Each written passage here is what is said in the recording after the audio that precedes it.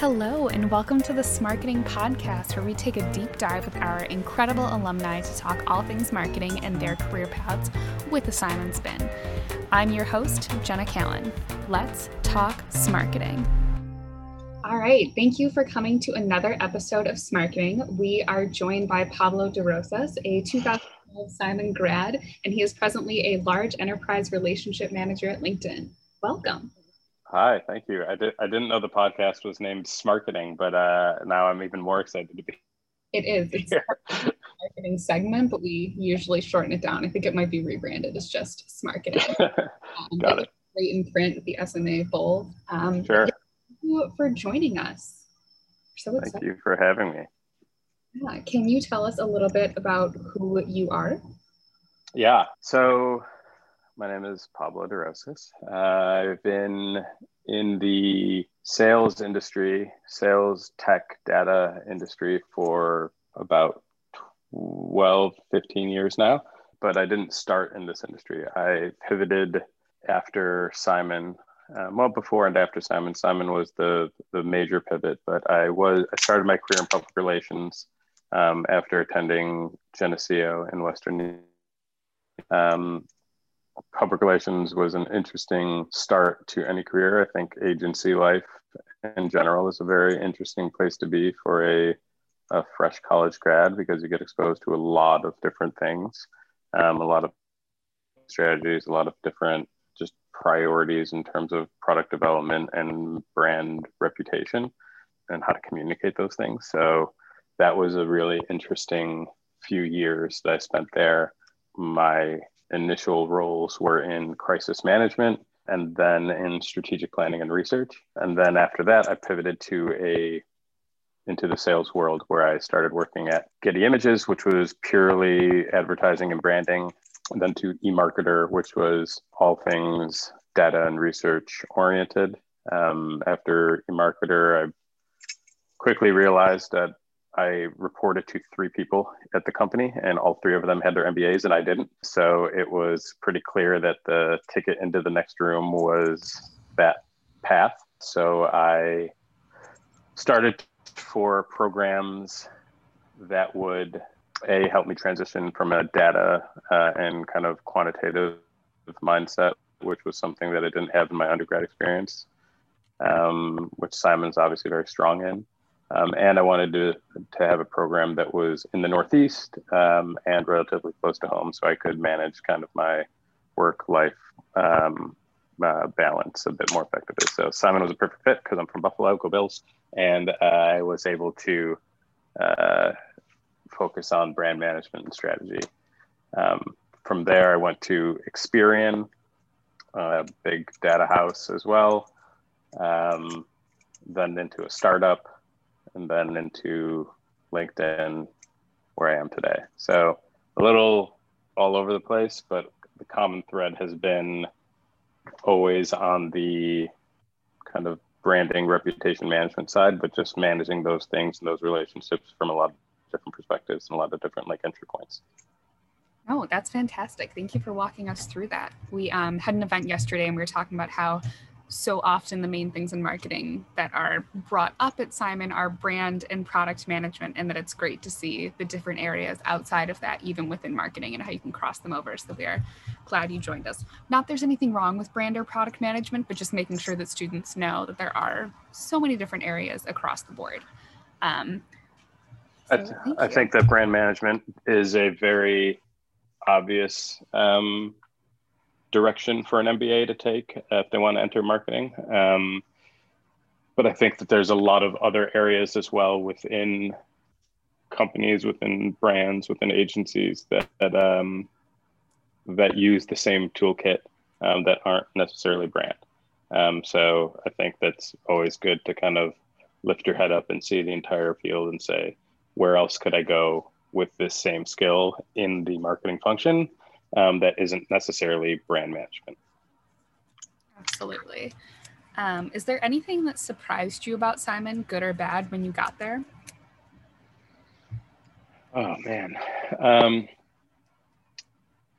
I knew it was going to be hard going in. And I knew it was going to be a lot of information that I had previously hadn't studied and I previously wasn't exposed to going in. So like I wasn't a business major in undergrad. I didn't, I'd never taken an accounting course or anything like that.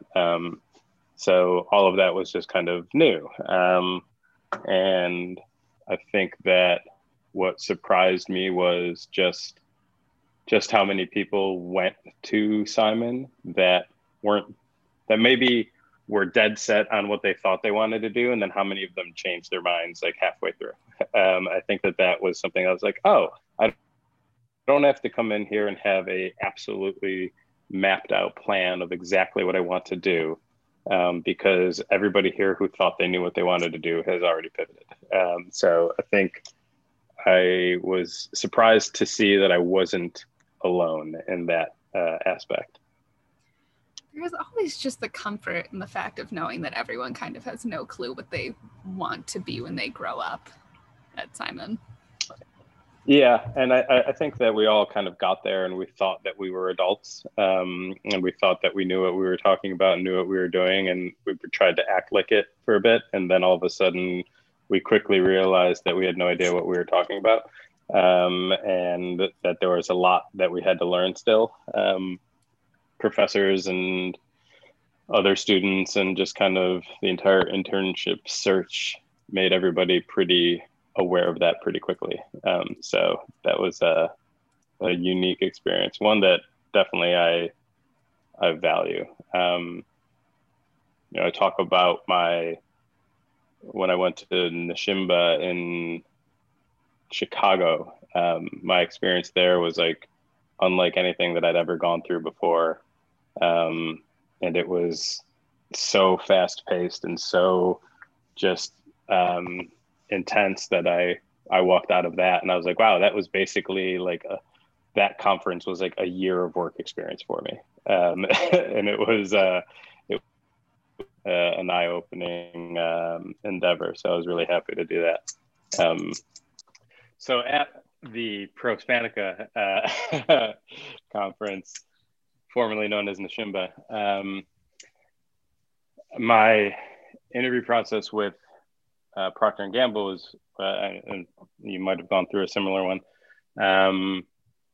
You had to go up and give a 30-second pitch of who you were and what your background was. And then from there, if they liked your pitch, then they took your resume from your hand and read it over. And after that, they handed it to somebody else who you had to do a 5-minute pitch of your background, and then they read it over. And then from there, you did a 20-minute, and then they read it over. And then from there, you did a panel for an hour with 3 people, and then they grilled you. And then from there, you got invited to a party, and you had to, network with people and have drinks. And then from there, I had to take a test, and that had to be supervised on campus and timed. And then from there, I had to wait for my offer or not.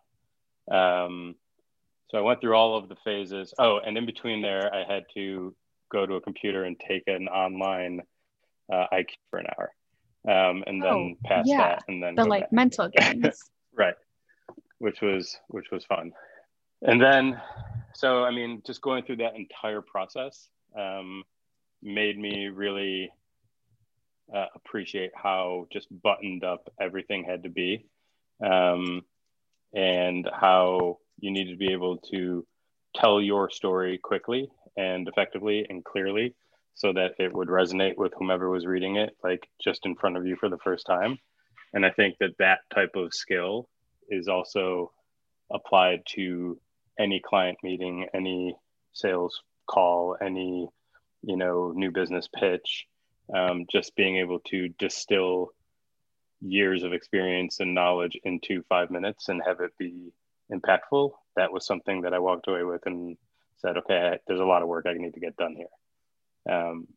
So that was a major learning experience for me when I was there. Yeah. So now they make you do that IQ test first, and they won't talk to you unless you pass their computer IQ test. Well, technically that was the case for me. I he said, hold on, we can't find you in our system and we can't advance you until you pass this IQ test. They're like, sorry. And I was like, can I take it right now? And they're like, if you want to. So I went and sat in a corner and took it. And then I came back to the guy and I said, can you look up my score? And okay, you did great. And then he passed and then he moved.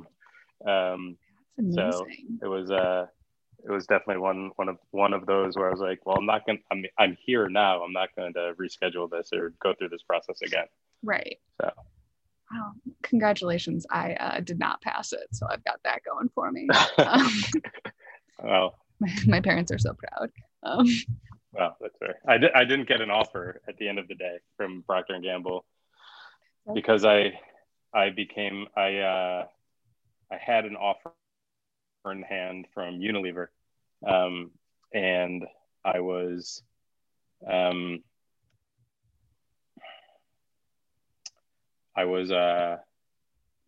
trying to. Unilever was asking me for a response, and I was waiting to hear back from Procter & Gamble on whether or not I got a response from if I was going to get an offer from them. So I called them up and I said, look, I've got an offer in hand from one of your competitors. I would just like to know if I'm going to be taken on as an intern or not. And that was a risk. And they were just like, okay, sounds great. Maybe you should take that other offer. And I was like, okay. So, you weigh those risks versus rewards and you take a chance, and that one didn't pan out. But so did you intern at Unilever or did you go elsewhere? I interned at Unilever. Yeah. It was a brand management internship at Unilever. Can you tell us about that? Did you like it? What brand were you on? Yeah. So I was on the Dove Men Plus Care line. It was the year after they had launched. So they were trying to solve for, velocity on certain SKUs. So why were some SKUs selling faster than others, and why were some more popular than others? And was it the bar soap that was the better seller, or the soft soap, or whatnot? So my goal was how to increase the velocity of the large pack bar soap packages.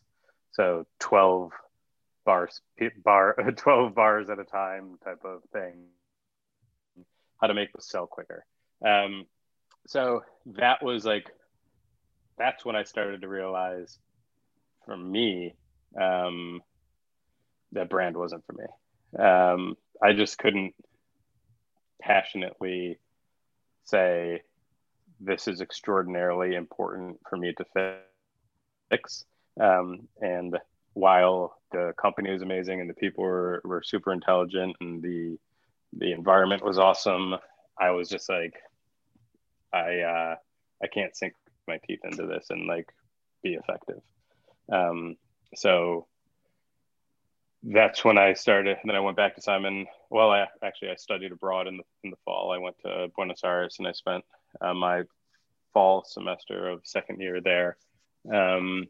And while I was, dancing tango and drinking red wine and going to soccer games, I started to figure out what I wanted to do. It was really just a matter of how do I get back into what I was previously doing, which was sales and what I had really enjoyed doing, but how do I do it from a more strategic, data-focused mindset?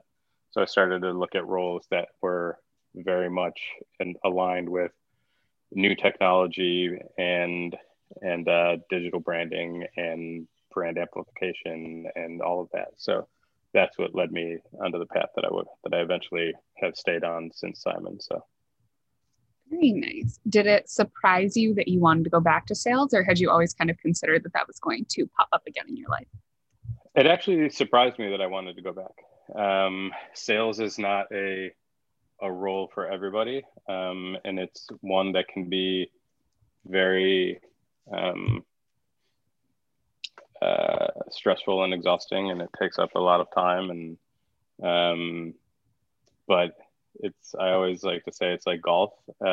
People spend a lot of time working on their swing and being out on the course, and they usually don't play very well, but when they hit that one good shot, it keeps them coming back. And that's pretty much what this career path is. Every now and again, you close one really great, unique deal with the company that took months to develop and took months of value building and product alignment and strategy. And when you get through it, you're like, wow, that was amazing. So that's what I love about it. But it's, again, it takes a while to get to that point. It's not just dialing for dollars. Right. The golf analogy makes sense. I am terrible at golf and also I hate it, but the analogy made sense. I learned I'm really good at like going to the golf course and like drinking on the golf course. Yeah. Not good at like the actual act of golf. The actual golfing. Yeah, I'm terrible at it too. So I only say that because it's an analogy that a lot of people understand, but I'm not good at golf. No, it doesn't. Well, at least you're good at sales. So if you have to pick one of the two, be good at sales. That's true. Is there anything you learned at Simon or that question comes out terribly without finishing. Did you learn anything? No. Not Is really. there anything you learned there, professors you met, classes you took that have stuck with you in this role, or things that you find yourself coming back to? Yeah. I've always say this, and one of the more, there was a lot of obvious, classes that I took that were extraordinarily helpful, that were, Mitch Lovett's class. I forget what it was called, but it was Advanced Marketing Strategy. Sure. It's great. Yeah, I mean, working with Mitch and working on projects in that class was great. He was always a great guy to kind of talk to about projects and what to do after Simon. I liked taking game theory. I thought that was very applicable to my career path now, just kind of getting an understanding, like going through contract negotiations and working with people on that, like what is really important and what isn't, and how are you planning your next move. But then also there was and I don't think this class exists anymore, but and I've mentioned him in the past, but Ron Schmidt's class was one of the most effective real life courses that I've taken. Ron would, assign 4 articles for us to read before every class, and then just cold call the entire class and have people comment on the readings. And what he would do is he would have a row of second year students taking notes throughout the entire class. So they would be ranking and scoring our responses, and how well you responded to the question. You either got a 0 or up to 5 or up to 3. You could even get a negative in certain responses. But I believe it was like 0 to 3. 0 was great, you answered the question. 1 was you answered the question, made a point. And if you got a 3, it was you changed the direction of the conversation with your insight. And those points got factored into your final grade. So it was a lesson of just always being prepared before you walk into a room, and not just being prepared with a statement, but being able to respond to questions in real time and offer insight. Because anybody can repeat data, but it's when you are able to contribute to a conversation and move a project forward, that's real value. And that was something that I think that, we took a lot from, and people would get amped up for that class. People would be like, all right, here are the readings. What are we talking about? Like, what did we have to cover? And And then like, we'd be sitting there ready and waiting for Ron to call on us. We're like, oh, I got a good one. So that class was a lot of fun. It was a lot of fun and terrifying. And he was a tough teacher, and just knowing that any word that came out of your mouth was going to affect your final score added to the excitement of it. But it was a class we had a lot of fun with. And then not only that, but after every class, the responses of everybody who spoke and the score was published and sent out to the class. So everybody knew what a valuable comment was or was not. And you could apply that to the next class. So it was really, I thought it was the transparency of it all, the action of it all, I thought was, that was probably the best class I took assignment. Wow. I'm now kind of bummed that class isn't offered. That sounds fantastic. Those are all great things. So we've covered what you do now, your time at Simon. Oh, were you involved in anything at Simon? It usually comes up earlier. Oh yeah. I was an ambassador. I was on the marketing association. Did I do anything else? I think I was in like LASSOS, the Latin American Student Association of Simon thing. Some I spent more time on than others. I think that's pretty common. Folks want to load up their transcript with activities, and then I'll really only focus on one. But I think the most time I spent was with the Marketing Association. I planned the New York City fall trip with a friend of mine, Erica Messina. She and I planned and coordinated it together. And yeah, that was an ambassador. So it was just a lot of fun to kind of, sell the school to incoming perspectives and, any visitors that came to campus from a company standpoint, also like working with them to be able to give them a tour and stuff. This is my dog. He likes to pop in on Zooms. Hi, buddy. This will just be audio, so they're just going to hear me saying hi to a dog. Okay. It's a really cute dog. Just let the listeners know. Yeah, he's a good boy. Did he attend Simon with you, or is he a post-Simon acquisition? He's a post-Simon acquisition, so he doesn't work in spreadsheets or anything, so he's okay. We all have different skill sets. So that's great. Yeah, he's not a quant pup. It's okay. We can all have that. So who are you outside of Simon? Is there anything that you are involved in that you'd like to share? Is there anything that you're like, we did not talk about this, but I need the people to know?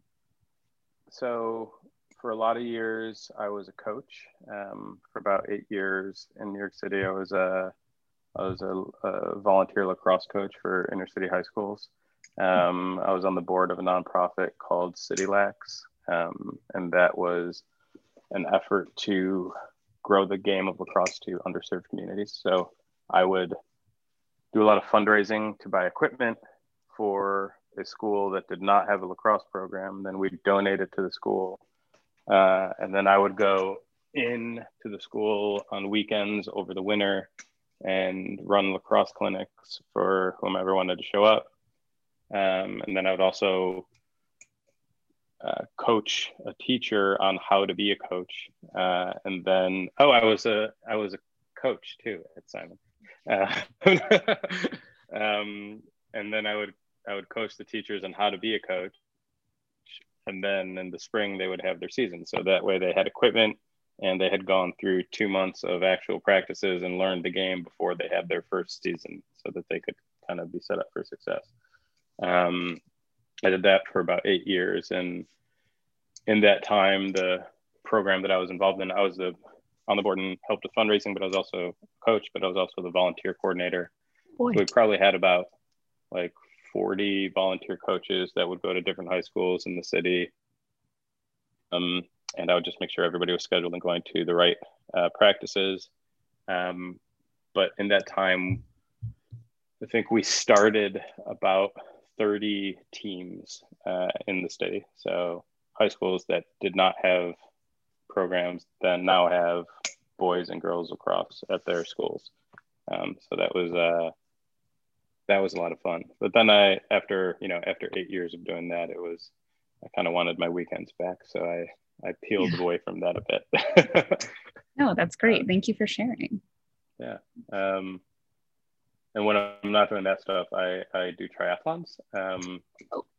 So I've done the Ironman twice, and I've done the half Ironman a couple times, and I've done Olympic distances a bunch of times. So you're nuts. That's what I do to kind of keep myself honest, because I'm not motivated to go to the gym at all for any reason. But if I have a race on the calendar and it's 6 months out and it's something that big, then I know that I have to structure my days and weeks and months ahead of it to be able to achieve that goal. So that keeps me motivated and keeps me structured and has me following, routines and programs to be able to do that. So it's been a really fun hobby. Yeah, you're Then crazy. I do it with some friends, and we travel around and we do races in different locations and stuff. So it's a good way to kind of take a vacation when you could travel. Remember that? And see different places. Vaguely remember the world. Yeah. Wow, that's fantastic. When I travel, I just like to go and drink in a new city and explore a museum, but that's fine. You can go and do Ironmans. Yeah. Everyone has their thing. You do a lot of that when the race is over. There's a lot of eating and drinking for the week after the race. Okay, so you start with the race and then you explore. Oh yeah, absolutely. You can't then. That I can get on board with. It's a waste of a trip. Yeah, otherwise it's a waste of a trip. The last one I did was in Barcelona, and I flew in, got acclimated to like the time change, did the race, and then drove across Spain and then into Portugal and then flew back. So that was like a trip that was definitely worth it, but you start with the race and get that out of the way. Okay, that I'm much more on board with. Great city. I went there a couple summers ago and I would absolutely go back. Still sans Ironman. Definitely a lot of fun. That wouldn't get added to my itinerary, but like the city. Yeah. I had a good road crew. My college roommate and his wife flew there to cheer me on. My dad and my sister flew there to cheer me on. And like we all, celebrated afterwards and drank a lot of sangria and had a lot of tapas. So it's an excuse for everybody to make a trip. What a giver you are, providing that excuse. It really is. You give and you give. That is fantastic. So I don't want to eat up too much of your time, but I know one of the things we've all appreciated is your candidness on how to best reach out on LinkedIn. I think that's actually how I met you, was that New York Networking Day, and you were giving a speech about that. And I was like, I have nothing to offer the world. How do I reach out to people? Because at that point, I really did have nothing to offer except some vague brand and product management experience, and I could work a t-shirt cannon, but I think you laid everything out really well. I like that you said I was giving a speech, where I would equate it to delivering a rant. It was a rant. I was just being polite. No, it was a rant. Above all else, in the New York Law School, you were ranting. But I love a good rant. I was ranting. I think, I obviously believe in LinkedIn because I work here. I was on it years and years ago. There's 720 million people on the platform right now. I think I was definitely in the first million of adopters on the platform. And that was just, you can see what date you signed on and where you kind of fall into that range. Really? So you can. So I've been on the platform forever. So I obviously very much believe in it. And I believe in the effectiveness of it. And then when I see people who are using it incorrectly, I want to help them use it correctly. And a matter of how are you going to get the most out of the tool, but how are you going to get the most from the people you're reaching out to on the tool? It's very cliche, but a lot of folks get a lot of emails every day, and how do you stand out and do so in a way that's personable and effective and that will yield a result? And again, that's from the type of experience I got from the conferences we went to, from the classes I learned from Ron, and like, how do you craft an effective 3-sentence email that's going to get your point across, and it's going to leave an impression, and it's going to deliver your goals clearly. It's a hard thing it sounds very easy, but it's a hard thing to do right.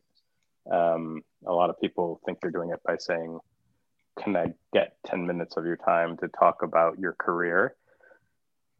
That's not an email I would respond to, because we're not going to cover anything in 10 minutes. And you and I have been talking for 35, and it's been very high level.